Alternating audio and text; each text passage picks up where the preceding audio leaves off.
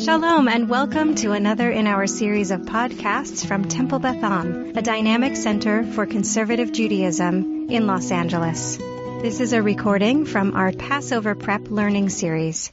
Because it's so few of us, which is actually pretty awesome, we can talk about like what you're looking for in having a creative Seder. And before we do that, I'll just kind of share with you some of the staples that I use. Really, this comes from my parents. Last year, when I taught this class, I taught it with my mom. Because my parents are both educators, and my mom, ever since I can remember, has always done a creative Seder. It doesn't matter if there are kids around or not. She just feels like Passover is really ripe for creativity. And so she has kind of put in my mind this idea that creating a Seder is not just, oh, let's open a book and let's read what the book says, but really, who's coming? How can we make it interactive? So as you'll see here, and those of you who are listening on the podcast, you can't see, but just imagine, these are just many different Haggadot that over time I have collected and used, and some of them you'll see tabs in. I've used them for different things. Sometimes this is the Haggadah that my family uses every year. It's the Conservative Movement's Haggadah. And this was the Haggadah that I grew up using, which is, I don't even know who it's by, but it's just. I think it's Birnbaum. I don't see Birnbaum on here. It says Ktav Publishing House. Goldberg. It's Goldberg. Okay, great. Yeah, it's the one with the goat on the back, or that was the one animal on the back. When we first started making Seders. Right. So this is the Haggadah that I used. Growing up at Sinai Kiva, this was the Haggadah that we used when we did model Seders. So these are really the two. Complete. Right, right, and it's not as brief as the Maxwell, which I have there.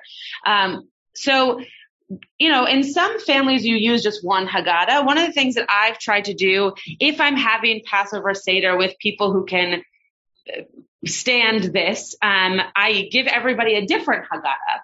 Because one of the things that's so cool about Passover is that each Haggadah, but also each family, does things a little bit differently. So, for example, if I have this graphic novel Passover Haggadah, and someone else has the feminist Haggadah, and someone else has the Agam Haggadah, when we get to Karpas, they're going to look very different. And so the conversation around the table ends up being, well, what does Karpas say for you versus what does Karpas say for you?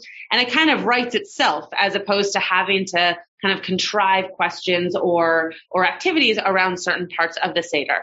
So that's one way of that's creativity without you really doing much work, except for buying the different Haggadot. You have to keep everybody on the same track. Right. That's a lot of work. I think that's does help a lot. Yes. If you have a group of people familiar with the Seder, so that it's like, okay, everybody, find the 4 questions, and you're not reading page 20 in this book and page, 42 in that. Right. I mean, here we can do the activity now. Like you just everyone take a different Haggadah. It's actually, I'm not sure if this is just a. This is the worst Haggadah. And Norm has the worst Haggadah. I do. So if we were going through a Seder, for example, let's say we're at Magid. So go to Magid, wherever that is in your Haggadah. Wait. It's page 126. See, that is the biggest issue, is that you don't have the same page numbers. So it is obviously Seder. Yeah. There is an order to it. So people are going to find it if you say. Totally. Right. So if you start with Kadesh, for example, then, you're going to follow along. But, the Haggadah that Norm has versus the Haggadah that Rachel has, one is just kind of the traditional bare bones. There's really no. I would never refer to this as traditional. Really? This particular Haggadah, never. It's not. Which one did I give you? Haggadah for the American family. Oh, I didn't give you the Maxwell. I thought I House. gave you the Maxwell. Maxwell House is a fine traditional Haggadah. Yeah. So, okay. So great. But that is a bare bones Haggadah. Yes. And then, which is also Maxwell House is also very bare bones. And then, which is what I thought I handed you. And then Rachel has Hogwarts, right? So we have Where did you get this? Amazon. Archer is Amazon. Like Yeah, that's what Norm It's a said. great up-and-coming gift for Archer. Yeah, there you go. There you go. Yes. So, I could say, okay, we're going to turn to the four children and let's see what they look like in these different Haggadot. So, I have to find it in my own. You're looking for the 4 questions or sons? 4 sons.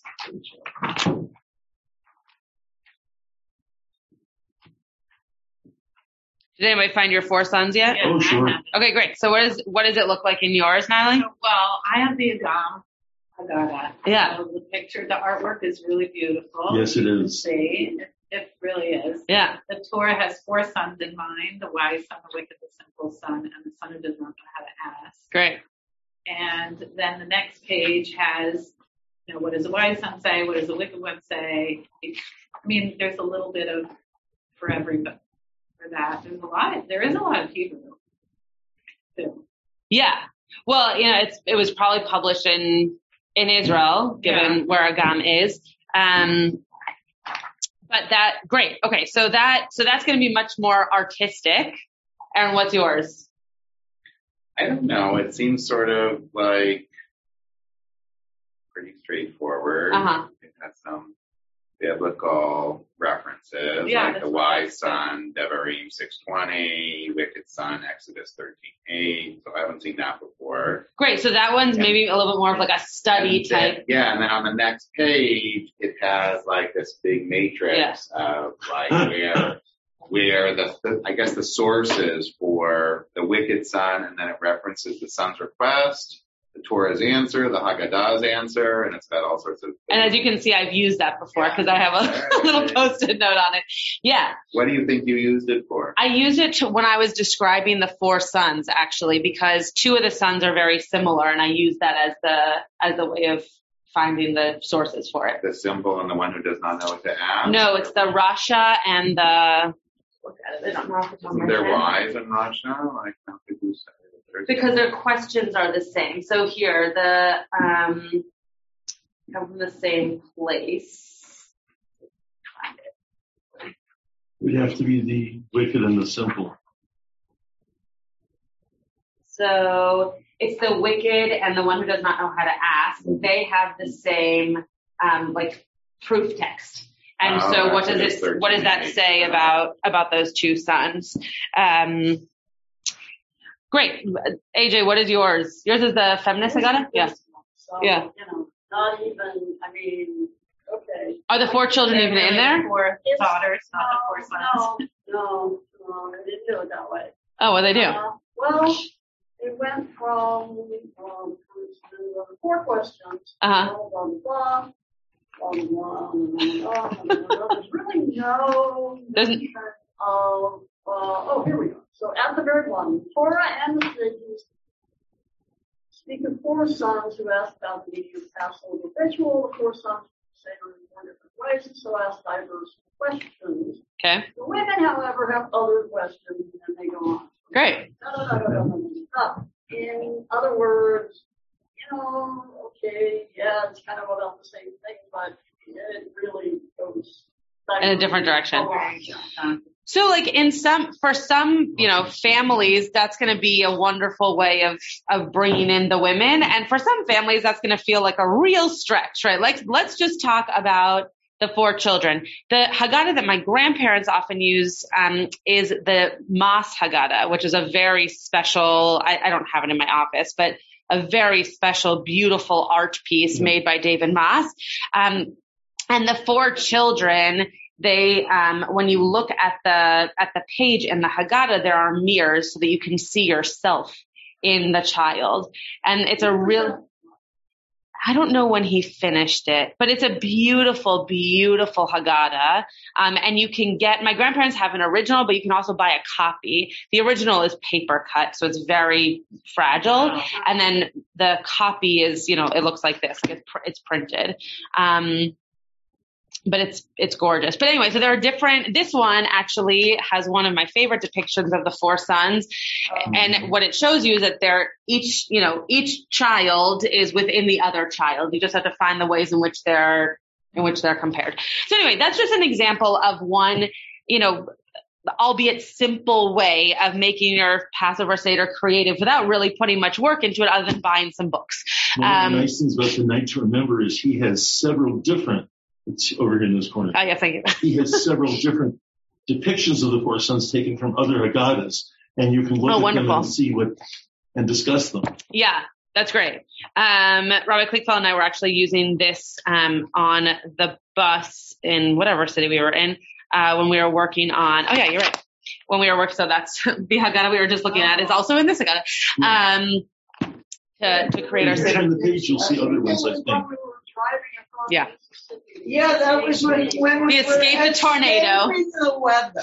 Yes, escaping the tornado with an emergency hatch that flew off. Okay. But this last trip. Oh yes, sure was. Yeah, the three of them. He was on it for New Orleans. Okay. The fun part. Okay, so yeah, exactly. So okay, so I want to just pass out a few things. And I really thought that everyone was going to have to share, but I made exactly enough copies for every household to have their own. So this is the order of the Seder, which obviously is, pretty well known. In my family, we sing through it. So every time we get to the next item of the Seder, we sing the next thing. So we start off the whole Seder by singing Kadesh, Urchatz, Karpas, Yachatz, et cetera, and then we sing Kadesh, and we stop, and then we go to the next thing. Urchatz, come on in. Thank you. Here you go.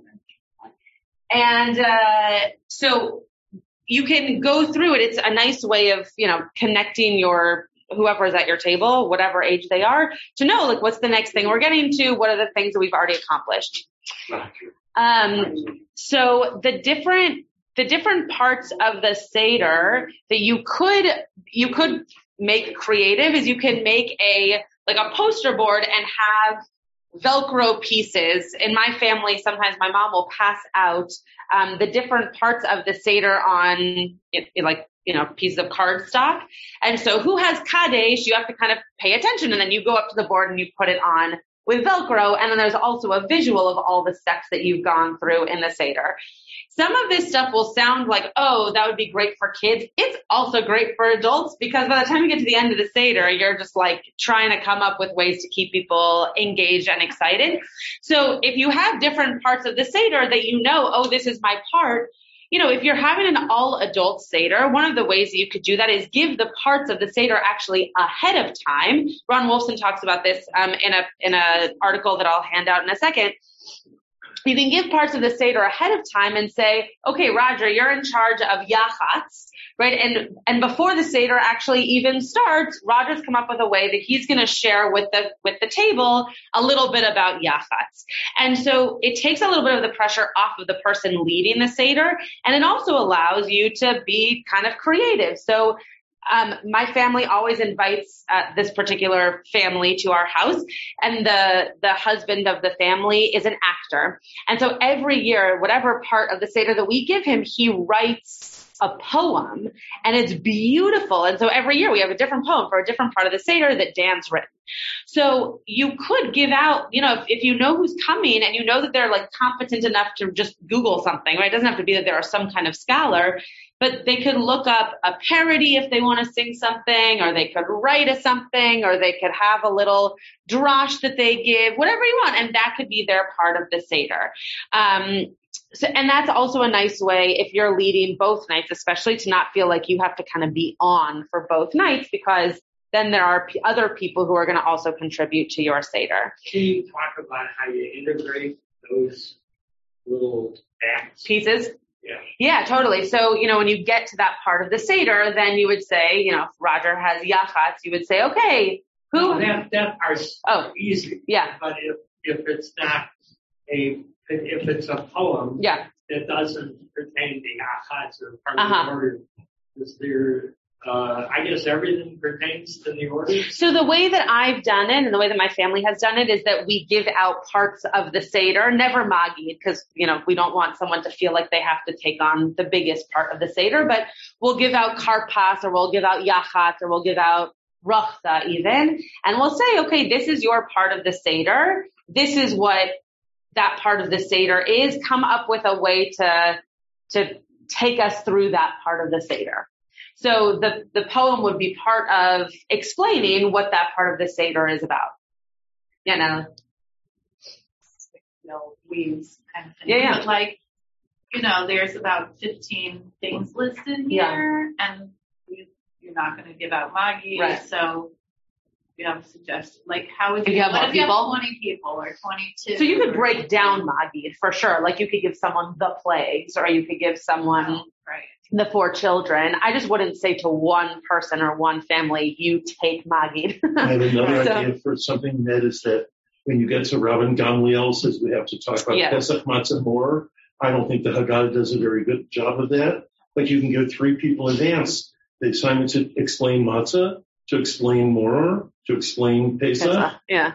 And that that's 3 people right there. And it solves a part of the Haggadah that's sort of boring. Yeah. Wait, actually, as a nice little plug, next week, I think a week from today, Thursday night, the clergy and rabbinic residents are doing a Haggadah slam on Pesach Matzah Maror for exactly that reason, that there's not usually enough done around it. And so we're gonna, in Chavrutas, so I'm working with Jackie Honig, Rabbi Klickfeld's working with David Kaplinsky, and Cantor Charney and Rabbi Shapiro working together, are going to kind of give us different ways of getting into that part of the Seder. Is that a program we attend or watch on Zoom? Attend. We're going to have people attend it, but hopefully if the weather's okay outside.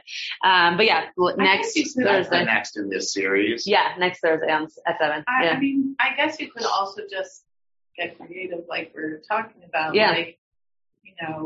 Just make other things up. Ask somebody to bring, talk about, do a little research on how other cultures, do some other culture's way of doing something at their Seder for Pesach. Yeah, I mean, depending on how much you want to also get involved in activities. There was one year that my mom had us actually make charoset before we ate it. And it could be from different, have a charoset bar almost. And so you could take the different things that make the charoset that, my family's used to, which is the Ashkenazi, apples and nuts and wine, right? And you can just do that. Or you can do it like the Sephardim do with dates and figs and all those kinds of things. There's also a savory, not actually savory, but there's olives in it. It's an interesting one. I forget where that's from. Maybe Yemen. I don't remember. But for sure, you could make it not have to necessarily do with a part of the Haggadah, or part of the Seder, I should say, but an element of taking something from the Passover Seder and making it a little bit more, and taking it a little bit more in depth. For sure. I like that idea a lot. Your ideas of the assignments are really intriguing. Great. Talk about ages and abilities. And, sure. What you think are appropriate to assign to what age of kids. Totally. So I would say that when you're assigning a part of the Seder, especially if you're assigning it to a family and not to just a person, knowing how old those kids might be. So if you have little kids, I would say good parts of the Seder to assign to them are motzi, because they know how to sing ha-motzi lechem min haaretz, right? They can do that. Another really good part are the plagues or the song Dayenu, if they know those kinds of things. Another really good one is rachsa, because they can wash their hands. Those things are really good that, the parent could potentially explain, but the kid would actually do or showcase. the parts of the Seder that I wouldn't give to young kids, just because, at least in my experience, they don't stay at the table for very long, are anything after dinner. So they're going to go off and find the Afikomen, and then they're going to be done with you.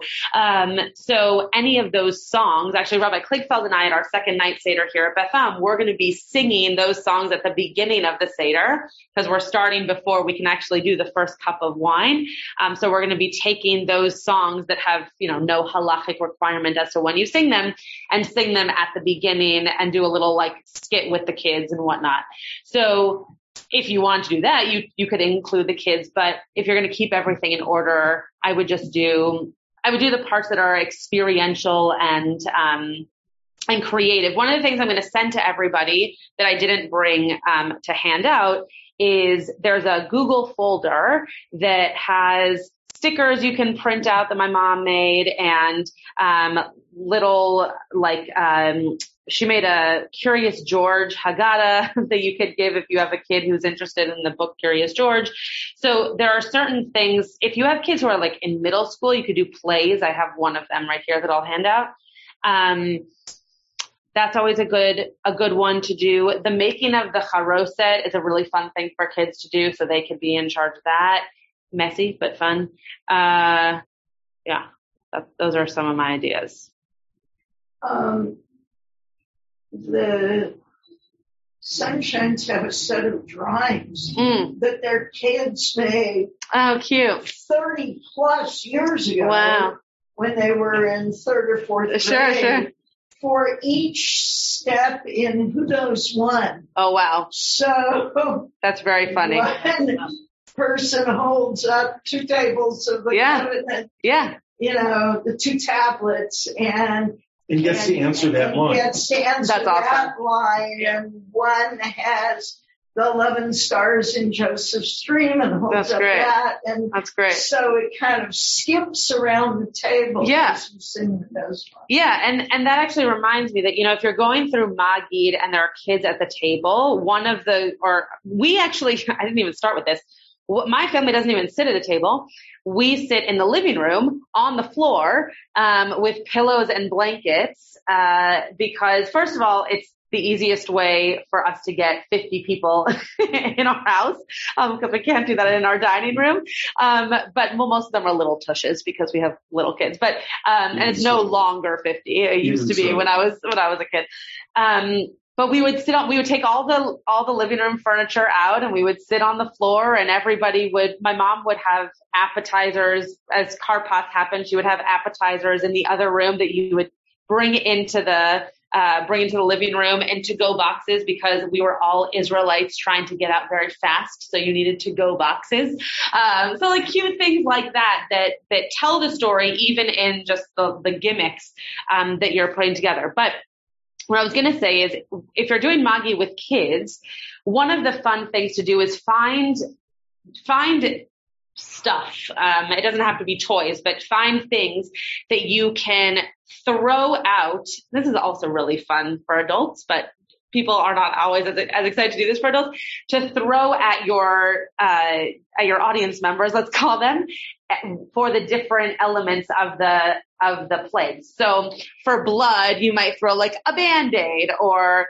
for Svardeya, you might give a little toy frog, or for, Choshech, you might have sunglasses, and then the kids have a bag and they get to collect all of the plagues. So now they have basically fidgets to play with for the rest of the Seder, but that are specific to the plagues. So it's not just you're giving them toys to let them go out and play, but you're making it very specific to the plagues. You can also do that with adults. I mean, with adults, you could have even more fun with it, because they could be a little bit more. I'm actually thinking of doing it backwards. Where you give a bag of these items and have them match the items to the play. Great. That's for adults, that would be a great way of doing it, because then there's also that creativity of what goes with what. And they could even be random items. They don't have to be very specific to the plagues. I think that's a great idea. Yeah, Aaron. Just on the song thing, I was intrigued by that, because it's always Dayenu and Haggadah and everything just like that's way at the end, and you've lost half the people by then, and it's sort of, spirited. But can any of those be done at the beginning? Is there anything that can't be? No, anything in Nirtza can be done at the begining because they're just the last part of the Seder. Everything after Birkat Hamazon. Everything. I would see because isn't there Hallel after Birkat Hamazon? There is Hallel. Even some of the Hallel songs can be done before because you're not doing Hallel like you do Hallel, in shul. So you're not doing it with a blessing. Some people, like Rabbi Klinkfeld and I aren't going to do all of the Hallel pieces in the beginning because we do want to do Hallel in its correct place.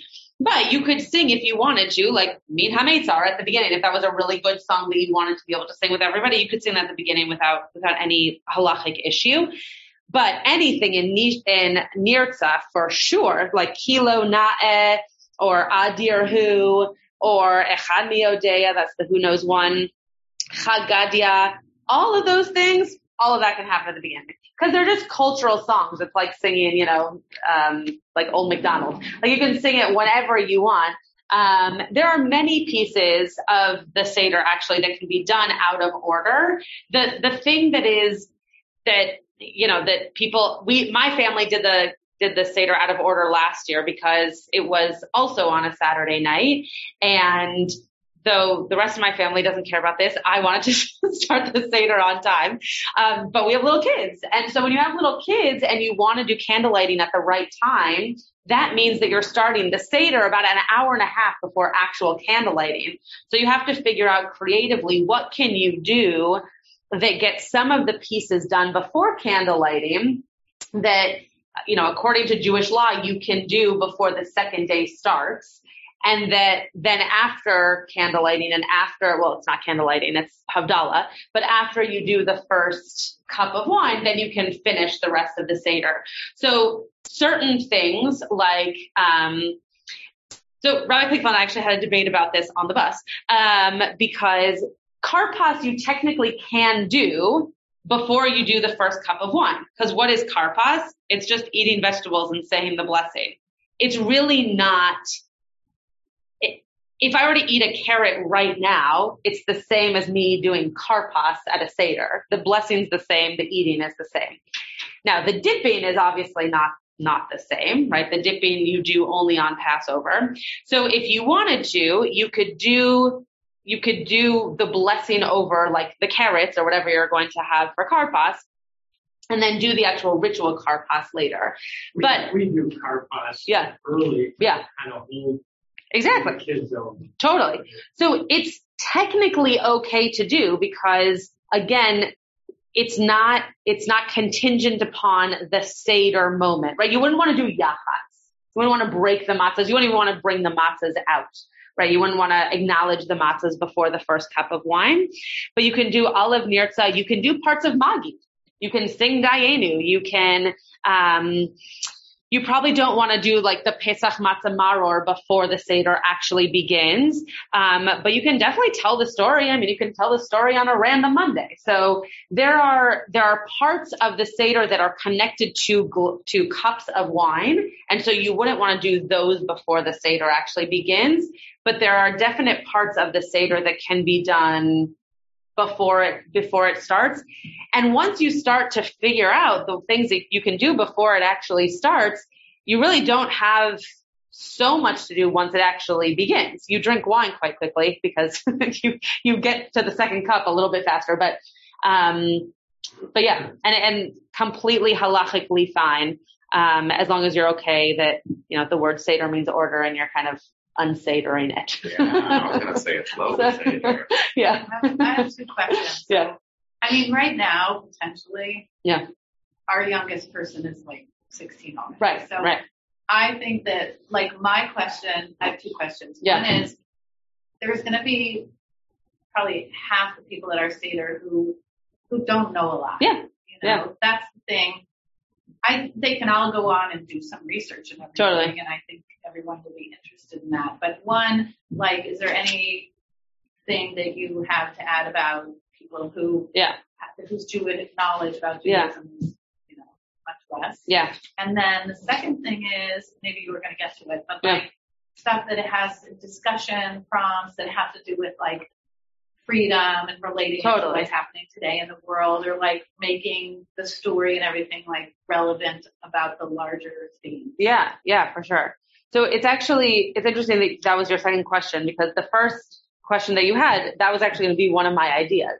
I think for people who are less knowledgeable about the Seder itself, if they are knowledgeable about what's going on in the world, that's actually a really beautiful way of them connecting to whatever prompt you're going to give them, right? What does it mean to celebrate, spring vegetables by doing karpas, right? If someone is a gardener, and so they can talk about how the only reason that came to mind is because that's what we did last year with one of our family friends who became, during COVID, quite the green thumb, and she was very excited about gardening and figuring out how to do those things. And so when we got to karpas, she actually brought from her home multiple things that could be considered karpas that we just would have never even thought of, but she knew that they were based on how they grew. So right now, obviously there's a lot to be said about freedom and, celebrating Passover in a time that's not so free for a lot of people. So Rachel actually, was part of a One LA program that we did last year about, human trafficking, right? And talking about how does human trafficking really connect to a lot of what we're talking about in terms of slavery, in our own narrative. Having just come from the South, that's also something that, we talked a lot about as well. So just the idea of like modern day slavery, you could definitely give that to people who are not as connected to Passover or even Judaism. But the theme of slavery is one that, people connect to on all different kinds of levels. I mean, it might be actually very interesting for someone like Gabe to talk about how, his culture versus his religion of choice now, how does that, and his race, how does that feel for him if he's comfortable in that? I don't know if he would be. Another thing that's good for a newcomer is there's a line in the Haggadah that says everybody should regard themselves as if they had come out from slavery, and I will arrange with somebody in advance. I would never spring on them unexpectedly and turn to them at that point and say, and what was it like for you when we came out of Egypt? And you sometimes get absolutely amazing responses, but plan it with one or two people in advance. Don't just spring it on them. The other thing I was going to say is that the last time that I did this kind of, give everybody a different Haggadah was actually when I had conversion students. When I was in Northern California and I was leading a Seder and I had conversion students, because I could choose which Haggadah they got. And I actually think I gave one of them that Haggadah, like something that was a little bit more basic in terms of the language on the page, but really beautiful and ripe for interpretation. And so you don't have to know a ton about Judaism or the ritual of Passover to be able to look at something beautiful and say, this is what I see in this art piece. So those are the things that I would do for someone who's not as knowledgeable. The other thing is that that's what Passover is all about, right? Passover is this holiday that's supposed to be us bringing people to a story and to a tradition and to rituals that allow them to understand how we got here today. And so much of what we're supposed to do at a Seder, which we forget because we overprogram it, but so much of what we're supposed to do is ask questions, and not necessarily have the answers, but have questions floating at the table. I've done that. We have done that before. Yeah. I've been to classes where the synagogue poses on paper a bunch of questions that you can ask. Right. So that's the other thing. You could have questions just kind of written all over the table, right? Like on index cards or something, and see if any of those questions pop up in a part of the Seder, that would be curious for people to ask. I want to talk about books. Yeah. We use the yellow and orange one. Yes. For the last 30 years. Yeah. more. Yeah. And my kids complain about it year after year. It's so boring. And my response is, it's the graphic arrangement. Yeah. It was terrific. Mm-hmm. So it survives. The important things are bigger type, the others are smaller. Sure. And so on. Is there something that is a good tool like that's a bit, without being a big book, but something you can buy in quantity that is equivalent to that? Yeah. In organization, it's well organized. Yeah. So I think, this one doesn't have the same kind, you can look at it. It doesn't have the same kind of tight font that you're talking about, but things are bolded. Got it. That are, you have this one? Yeah, we got so many. Oh, okay. So this one I think is pretty user friendly. Many people are now not actually buying the books. I like buying the books, but a lot of people are going on to what's called Haggadah.com, or Haggadot.com. I'll look it up in a second. I think it's Haggadah, actually. Yeah, I think and first of all, you can print out a Haggadah that's already been made, or you can create your own by moving things around. That all of the text is already there for you, but you can move stuff around. You can add pictures. You can add text and drashot about more modern day interpretations of certain things, and you can then print a Haggadah that is completely yours, that you've now made based on a theme or whatever. I can send you all that information after the class. I've created one on there for a women's Seder that I did for many years up north, and it's pretty user friendly. You click on Kadesh and it gives you a bunch of options, and you click on the one that you want and it puts it onto a page, and then you click the next thing that you want and puts it onto a page. So if you want to get creative with it and write your own stuff, you totally can. But if you also just want to see what's already out there, it's kind of just click and go. So that's another way of doing it. That sounds like a wonderful idea. Yeah. Safaria doing something like that. I got an email from Safaria about checking out their Pesach section, because Safaria, it's an app, their website, safaria.org. How do you spell it? I'll put it on the board. Okay. It's Haggadot.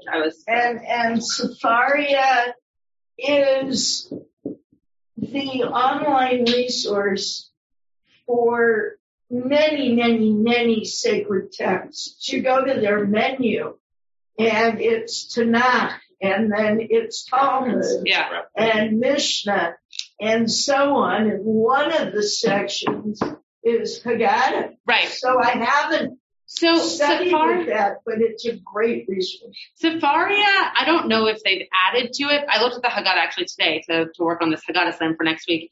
Safaria has a Haggadah on it, but I don't think it's as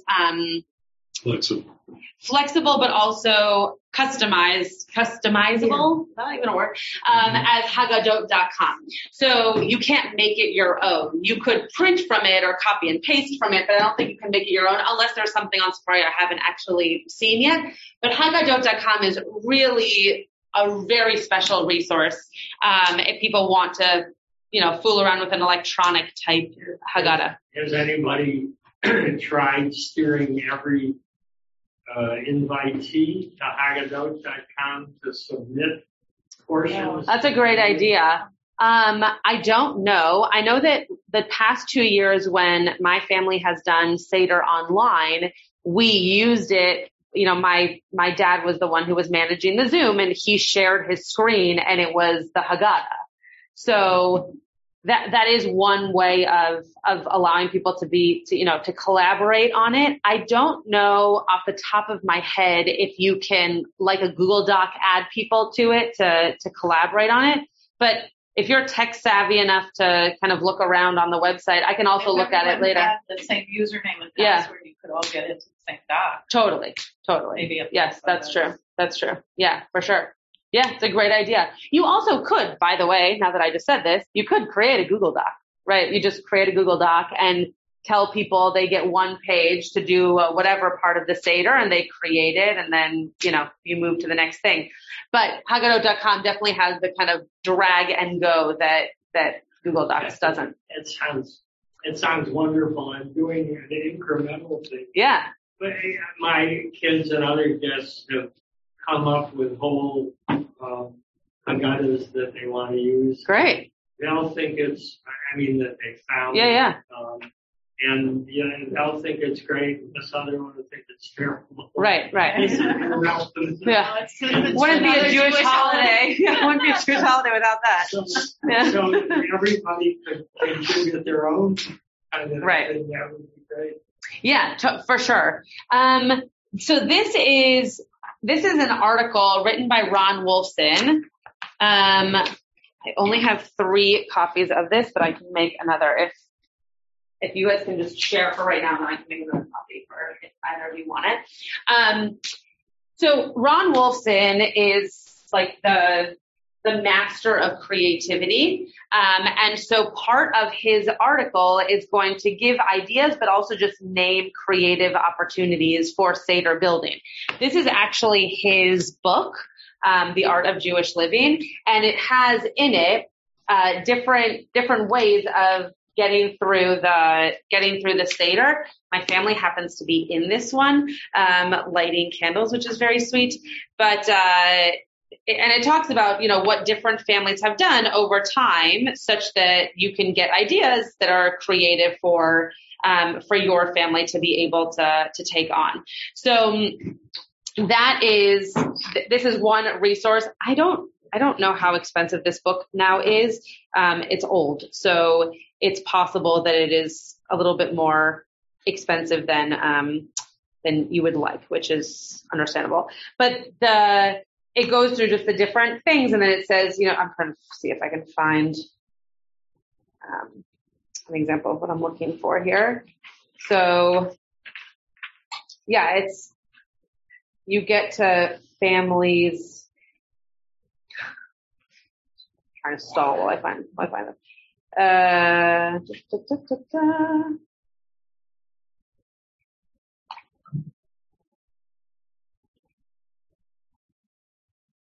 When I opened it, I happened upon, and I turned the page.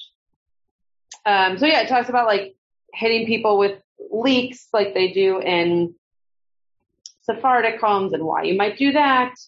It makes connections to the Last Supper. If you're going to have people at your Seder who potentially would have more knowledge on that than on the Seder itself. Anyway, okay. Here we go. So here's for example, it says here, like Lou Miller said, just sad, Lou Miller just passed away during COVID about a year ago. Judy Miller says, Marlene Horowitz, Sally Weber, right? All these people are talking about this particular part of Eliyahu Hanavi in their home and what they would do when they pour the glass for Eliyahu. So just gives you some ideas of what other families are doing. But this article, he's just a master when it comes to creativity. So this article is one that will just probably give you tons of ideas. Can you talk about pouring of the glass for Eliyahu? And if there's any remarkable ideas out there, because everybody's always looking at the glass. Yeah. So by the time you get to Eliyahu, there's not so much to say or do about it. In my family, we sing just different versions of Eliyahu Hanavi. In the Aftergood family, when we used to go there for Passover, they always had someone dress up as Eliyahu and come in at the moment that you sing Eliyahu Hanavi, so that it's kind of this like play that he's actually joining us. You could very, very easily connect it to, having the idea of bringing people into your home, no matter who they are, and how do we welcome people in and that kind of thing. But it's a part of the Seder that's very hard to get people's attention because it's so close to the end. So I would say whatever you do it quickly. And if you want, you can talk about Miriam, right? So a lot of people at Havdalah will sing Eliyahu Hanavi, but then they'll sing Miriam HaNeviah, and they'll do the same thing about Miriam. So you can talk about Miriam's cup, and you have a cup of water on your Seder plate. This is sometimes, people talk about having an orange on their Seder plate, which is not for this part of the Seder, but that might be a moment to make mention of it. The things that I just passed out are specifically for kids, which is why I gave it to the two of you. So, depending on the observance of your family, this might not be something that you are having kids do at the Seder table, but could be something that the kids could take home with them or have with them before the Seder begins. Or if you're starting Seder early, for example, the first night is Friday night, and you're having people come over early and you're not lighting candles until a little bit later, you could have them do it beforehand. I grew up in a family that was not Shomer Chag, and so this kind of thing was happening all the time, with a little bit of, crayons on the table and kids drawing and doing those kinds of things. Even if you are Shomer Chag, but you feel comfortable having kids who don't need to be holding on to those mitzvot, doing that kind of thing, it's a great way of keeping them contained. The other thing about a packet like this is you can use stickers. You don't have to use markers or crayons. So any kind of like bingo board or crossword or not Where's Waldo, but like an I Spy type thing, like you find a matzah or you find a maror, you can do that. There are many, I didn't have any with me in my office that I could find, but there are many kids Haggadot that have those kinds of activities in them. So talking about giving people different Haggadot, the kids could have their own Haggadah such that when you get to Kaddish, they know that that's where they are and they can do whatever the activity is. It typically, if it's a Haggadah, it's typically very conscious of being kosher, so to speak. Like it won't make you write anything or draw anything. It'll use stickers or say, show your parent where the this is on the page or whatever. So those are great things to look into. Are there coloring books? There totally are. Yeah. Coloring Haggadah books for sure. Yeah. And anybody who has any questions about any of these things, can email me. Yes, there are great plague masks. There are also great plague plates, that kids can, or animals can use as like their appetizer plates. And you can, ask people which animal do you have or which plague do you have. AJ, you have a question? What? Couple questions. Yeah. So regarding finding the afikomen, I can't think of any logic reason why that has to happen at the end, right? Well, it has to happen at the end because you wouldn't deal with the matzah until Passover, like the second day comes in. What do you mean? But if I did, it's not eat it. Well, but you wouldn't break it. Like you wouldn't do yachatz until. So break it and then put it aside. Yeah. And then you hide it. Yeah. Look for it, whatever. Yeah. But that happens. But finding it usually happens after the meal. Right. Is there a problem with hiding it? Oh, I see what you're saying. And then having them find it before everybody eats. Yeah. Because they are going to be eating while we're doing it. Yeah. No, probably not. We're talking little. Yeah. No, I don't think so. I can't think of a reason why, as long as you're not actually going to eat it. I mean, the whole custom of finding it was to keep the kids engaged and excited to find it.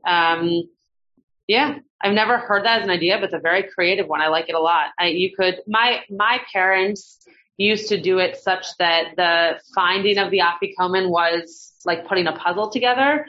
So you would actually have to find puzzle pieces around the house, and it would spell out like refrigerator, or it would spell out piano bench, and then you knew that that's where the matzah was. But yeah, I think that's a great idea. I have two other questions. Yeah, go ahead. One is, you mentioned specifically you're talking about being inside. Yeah. It's entirely probable we're going to do this on a patio. Yeah, great. The patio cover, but no door. Yeah, sure. So Elijah opening the door. I mean, I think it's similar. Definitely not. There's some, similar to like doing Lecha Dodi on the field when everybody turns every which way to wonder, like, where are we supposed to go? You would probably just turn towards wherever the entrance might be. You could also turn east if you want. West if you wanted, which is the way that we turn towards for Lecha Dodi if there's no door. I think you would just turn either towards like where people walked in or west. Yeah. Okay. That's third question. Yeah.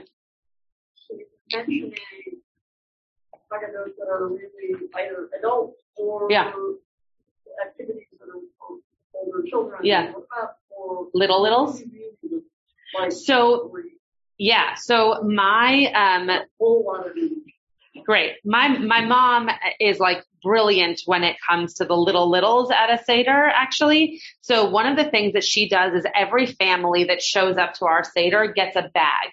And in the bag are things that you're going to need throughout the Seder. So she has water bottles in the bag. She has cups for wine in the bag. She has your to-go boxes for the appetizers in the bag. Start preparing like the Passover before. Yeah. And then for the littles, she'll have like that Curious George book in the bag. She'll have stickers in the bag. She'll have maybe like stuffed animals for the plagues in the bag. She will have all kinds of activities. Like sometimes she'll put in like depending on the kid's interest, but like Play-Doh or some other kind of tactile something, that a kid could be playing with while other stuff is going on. The other thing that yeah, exactly. Right. And especially for kids who are 3, right, who are not, they're not babies, right? They're not babies, but they're not, they're not in kindergarten, right? They're still little. You could have like Legos or, building blocks, or even, I wouldn't do anything that you could throw, or anything that bounces, because that will likely, there's a strong possibility you're going to be outside. Right, exactly. So that, the other thing that my mom has done for little kids is to have like very specific things for them to either eat or enjoy throughout the beginning part of the Seder. So like grape juice instead of wine, but it's already in their bag, so they don't have to go finding it. Like masks for the plagues, like Natalie was talking about, marshmallows for the hail, You mean like grape juice? You mean like the little ones? Yeah. Natalie has a gazillion of them upstairs. You can ask her where she got them from. Yeah. From blood. Yeah. We have sometimes taken every day. I think it's ferrous thiazide or something. Yeah. It's a red indicator. Oh. And then, but it's clear. Ah. And then it indicates acid, and then clear vinegar. And you put 2 clear things together, and it suddenly immediately is red. That's very cool. Yeah. So the thing that I would also say about kids of all ages, but it could start at 3, is doing things with them that the parents can do that also keep the parents engaged. Because at least in our family, what we realize is that if the kids are not engaged, that means probably the parents also aren't engaged. So you're not only losing the kid, you're also losing the parent. So something like that's an activity that they're going to need their parents' help with, or something that is going to, like the making of the charoset, that the kid can obviously eat, but the parent will have to help them put together. That's the kind of thing that you could definitely do with younger kids that still makes it engaging for the adult. Yeah. But I have a ton of preschool stuff that I can send you electronically that my mom has put together. So just email me and I'll send it. Yeah, Aaron. On the food. Yeah. So I ruled out serving bread or matzah as part of but fruit and vegetables. Yeah. Like, could there be little mandarin oranges if somebody wants to eat them? Is there anything that Sure. you shouldn't be eating? No. So besides the bread. Right. So well, matzah you have to eat at the right time. Right. Start nibbling on it. So when I was living in Israel, my family has always done like a pretty elaborate appetizers before Seder meal type deal. But when I lived in Israel, a family, their last name is Amit. I was like very much, actually your kids know them, the Amits, Glenda and Aaron Amit. Sure. Yeah. Sure. So I spent Pesach with them, and at their Seder, Karpas comes up very quickly. So what they did was they started off with like the very traditional karpas of the parsley and the salt water. And then they brought out, I could not even believe my eyes. They brought out all of these appetizers that can be considered karpas because they all have the blessing Borei Pri Ha'adama. So they brought out potato wedges, carrots, broccoli, cauliflower, bananas, celery, I'm trying to think, anything that's borei pri ha'adama, and you can dip it in anything. So the potato wedges had ketchup, they eat, hummus in Israel on Pesach. So there was like hummus with the carrots, and they also did like chicken wings. I mean, they did things that also weren't karpas, but they started off with the things that you would say borei pri ha'adama over, and then they had things that were a little bit more substantial. Their Seder also went until 2 a.m, and so, you really had to eat real appetizers because dinner didn't come for a while. But it's a really creative way of doing, like, you have guacamole as a thing to dip into. It's a very creative way of doing appetizers that are still connected to the parts of the Seder. You could have radishes out because you can use those for maror, and that could still be something that you're dipping. So anything like that, yeah, you can really eat anything that you wouldn't say motzi over, basically. You can eat before the meal, yeah. We do the orange wedges for inclusion immediately after karpas. So there's borei pri ha'adama for the karpas, and then there's borei pri ha'etz for the oranges. So that could expand the array of choices. Totally. If you eat peanut butter on Passover, which some people do, some people don't, you could have, celery and peanut butter, or apples and peanut butter, right? And you could have any kind of almond butter, which is even better. Right. You could do almond butter too. Yeah, exactly. So it's actually, that to me is just a very fun way of making sure that people are fed, but also teaching that this isn't just about parsley, right? This is about anything that has the blessing borei pri ha'adama, and how you can use it as a way of symbolizing it. So Renee Bainball said the same thing. I promise you, people will eat, but they're not going to eat, right? They'll. But also, we're vegetarian. We're doing a vegetarian. Right. So you're going to have brisket. Right.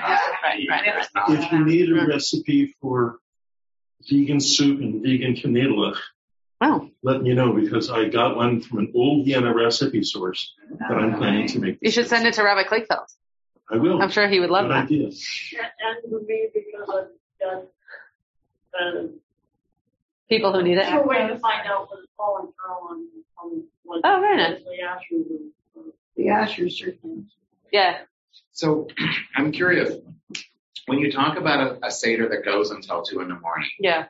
So, okay, after I'm dying to. She's dying to, but I'm trying. What takes so long? If you go through the Seder, if you go through everything in the Haggadah, maybe it's an hour, maybe it's 90 minutes, maybe it's even 2 hours because people add some stuff in, this or that. Yeah. You guys know? One year, when Shabbos and Yom Tov were conflicting, we started off by presenting an hour and a half on the 4 children. Wow. And then 2 years later, it happened again.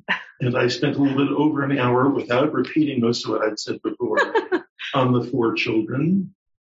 We once had 15-year-old. The 4 children. And people come back to your My Seder was once reviewed in the Baltimore Jewish newspaper. Very positive. Really? Yes. Not everybody can say that. Calm down. Yes. You have to have it. You have to have an audience that's appropriate for it. I'm not going to do that this year when my primary focus is on my two children, rather young grandchildren. Right. But depending on what it is, if you're discussing a lot of things, it can really drag on. Well, I wanted. And one thing I was going to say is, she mentioned we recruit. One year, we had a 15-year-old write about the 4 kinds of parents described in I like the program, which was based on the 4 children. That's great. And was brilliant. And this year, one of the 2 assignments I gave to my 9-year-old grandson is that he has to write 4 new questions in addition to the existing fear conscious, which is mentioned in, I think, Wilson. Yeah, that's great. That's great. But he's promised me he's writing 4 questions, or he's already done it. I don't know. Wait, did you leave that sort of open? What? What kind of guidelines did you give for these new 4 questions? Anything? Or? But they shouldn't be the existing 4 questions. Right. I'm confident he'll do something appropriate for a 9-year-old to do. And one of his parents is a rabbi, so if he feels like he needs help, he can ask him or the other one. And I like that about kids writing them.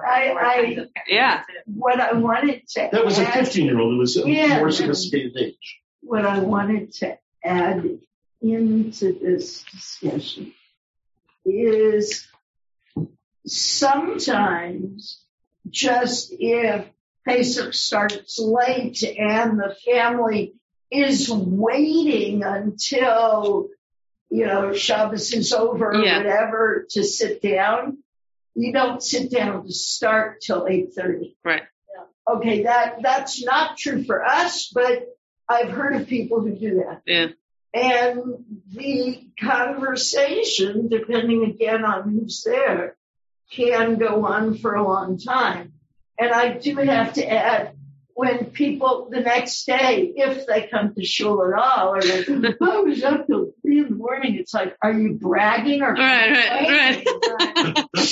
I would say that Magid can take a really long time, right? You could do every word, right? I've never, I guess at the Amit's house we did do every word, but in my family we've never done every word. But also if you're sitting at a table of people who are interested in like the Torah behind the different aspects of the Haggadah, you could go down many different rabbit holes that could have you seated talking about the story of, the Exodus for a very long time. And proof texts and, the Talmud says and this, that, and the other thing. So that was the only Seder that I went to that really lasted that long. And Rachel's right. It started at 9 p.m. So, it's not starting at 6:30 and ending at 2 a.m. Once we wheeled a TV in on a stand. Yeah. So that everybody could see it in the room. Yeah. And found, I think we had to hook it up to a computer. Yeah. And got the story of Passover. Yeah. And it, narrated, produced, and all the pictures. Totally. And I think everybody really engaged by it. Yeah, I mean, I think that there is definitely something, if a family is comfortable with using technology or using, like art, there's many, many things that you can do that will keep everybody very engaged. You could play YouTube videos of different songs. You could have little snippets of like Prince of Egypt playing at different times. You could do many different things that aren't found in a book, which is great. And then if you're dealing with people who won't do that or can't do that, then you get rid of those creative options and you come up with your own. But, so I was going to say something about going late doesn't, Rachel's right. Like there's nothing that says that you should go late or that there's like a mitzvah. It's not Shavuot, right? You're not supposed to stay up all night. It's just that I think it became this kind of this contest of, if you went really late, you probably did the most that you could do. But I don't actually think that's necessarily true. Yeah. I mean, I think if people get a lot out of their Seder and they end at a reasonable hour, awesome. Because you get to go to bed, which is Very exciting. I did want to add to what Erin said. There are people for whom a long Seder is not appropriate. Right. Read my parents, who basically stopped coming to our Seders. Wow. Because they didn't want to be there that long. Wow. And to this day, I feel really sad about that they didn't come. But what we ended up doing was having them another time during Passover. Yeah. Sunday brunch or Shabbos Pesach or something like that. Yeah. So that we could share part of the holiday where they didn't need to sit for a few hours. That is the other really nice thing about two Seders, right? Like in my family, the first night Seder was very traditional. My grandfather led it in a formal dining room, sitting at a table, start to finish, the whole thing. We started in the sitting room, and that's where we looked at the beautiful David Maas Haggadah, and then we went into the formal dining room, and that's where we actually started the Seder. And that was a very long, late night. Now, I actually missed that because of the nostalgia of it. But the second night was always my parents led it. It started extremely early, and it was for kids very specifically. That's obviously changed given the makeup of our family now. But that's, there's also that when you're dealing with different kinds of family members, maybe one night is a little bit more traditional and long, and the other night is a little bit more creative, inclusive, and potentially shorter, though it could also be long, while creative and inclusive. It's probably good to let your guests know a little bit what to expect too. Totally. Set the tone and everything. My mom sends out an invitation every year that has the theme of the night, like what's going to be kind of the tone of what's going on, and then the assignments that people are going to take. Does she consult? Does she consult? She, I said this, I think before you arrived, I said that the last year when I taught this class, I taught it with my mom, because my mom and dad for a million years, well, I guess 33 years, have been doing this, every single year, and it's different every single year. She totally would talk to you about it. She loves it. I mean, as much as I love it, but I get that love for it from her. She's an educator through and through, extremely creative, would, just ideas pop into her head. She's extremely, extremely creative. And especially with kids, she's an ECC director. So especially when it comes to little kids, she's the preschool director at Westwood Hills Charter Preschool, which is on LaGrange in Westwood. Any other questions or thoughts or comments? Yeah, AJ. This is really good story. Like I know. Yeah. Everybody's got all of these. Yeah. And the focus, at least what we've been talking about, usually what the Seder is about, except that the other attending farmers and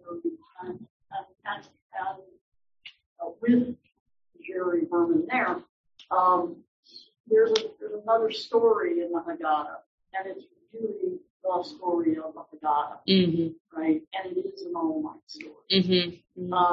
Is there a book that somebody has really gone through and developed the history of that time period? I think this one actually does that quite a bit. Let me look and see. This is, not a history of Haggadah, but a history of the story with the real story in the Haggadah is about the rabbis and what they're doing. This one does not do that. I thought it might. The story, if you think about the way that the Haggadah is put together, it tells you more about the rabbis of the Mishnaic period. That's right. This has a little bit of it in the back. As much as it tells you about the Exodus. Got it. Tells you everything about the Exodus. Yeah, I don't know. Other than that book there, I'm not sure if there's one that, this is, This is a little bit more of like how to, what different things mean, but not the rabbi's piece.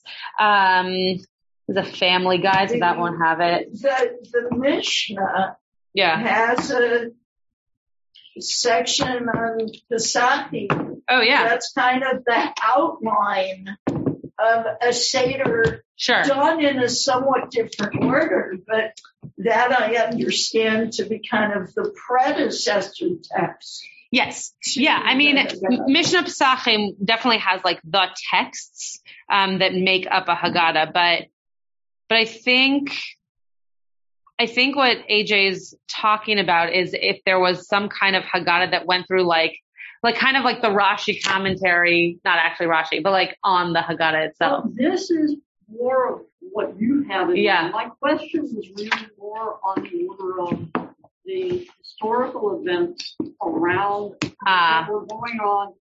I can look it up for you. About which I could probably put it together myself, but it would take time. I just don't have time right now. I'll look it up for you because I'd be interested to know. There's one that right after the story about the 4 rabbis who spend all night talks about a different 4 rabbis who spend all night talking about different things. One of whom is Rabban Gamliel. Right. Yeah, I'll have to look into that and see. I'm not sure. The reason, obviously, interest is the code. Right, code within the code. Sure. Yeah. I mean, what were they really getting at and talking about? Really sure. Okay, ask this. Yes, strategic question. We typically have a before dinner Seder, and then we interrupt the Seder pretty completely for the meal. Okay. And then pick up the Seder. Yeah, sure. Is there a way to make the meal? Yeah. Tani does such a great job with the meal. Yeah. It goes on. Sure. Is there some way to integrate the meal as part of the Seder so that you don't have, it's not an interruption, it's just a continuous. Yeah, that's a great question. So, if you want to make the meal something that kind of still continues the Seder on, you could decide to do parts of Magid that, again, similar to the parts that you could do before Kadesh, to do parts of Magid over dinner.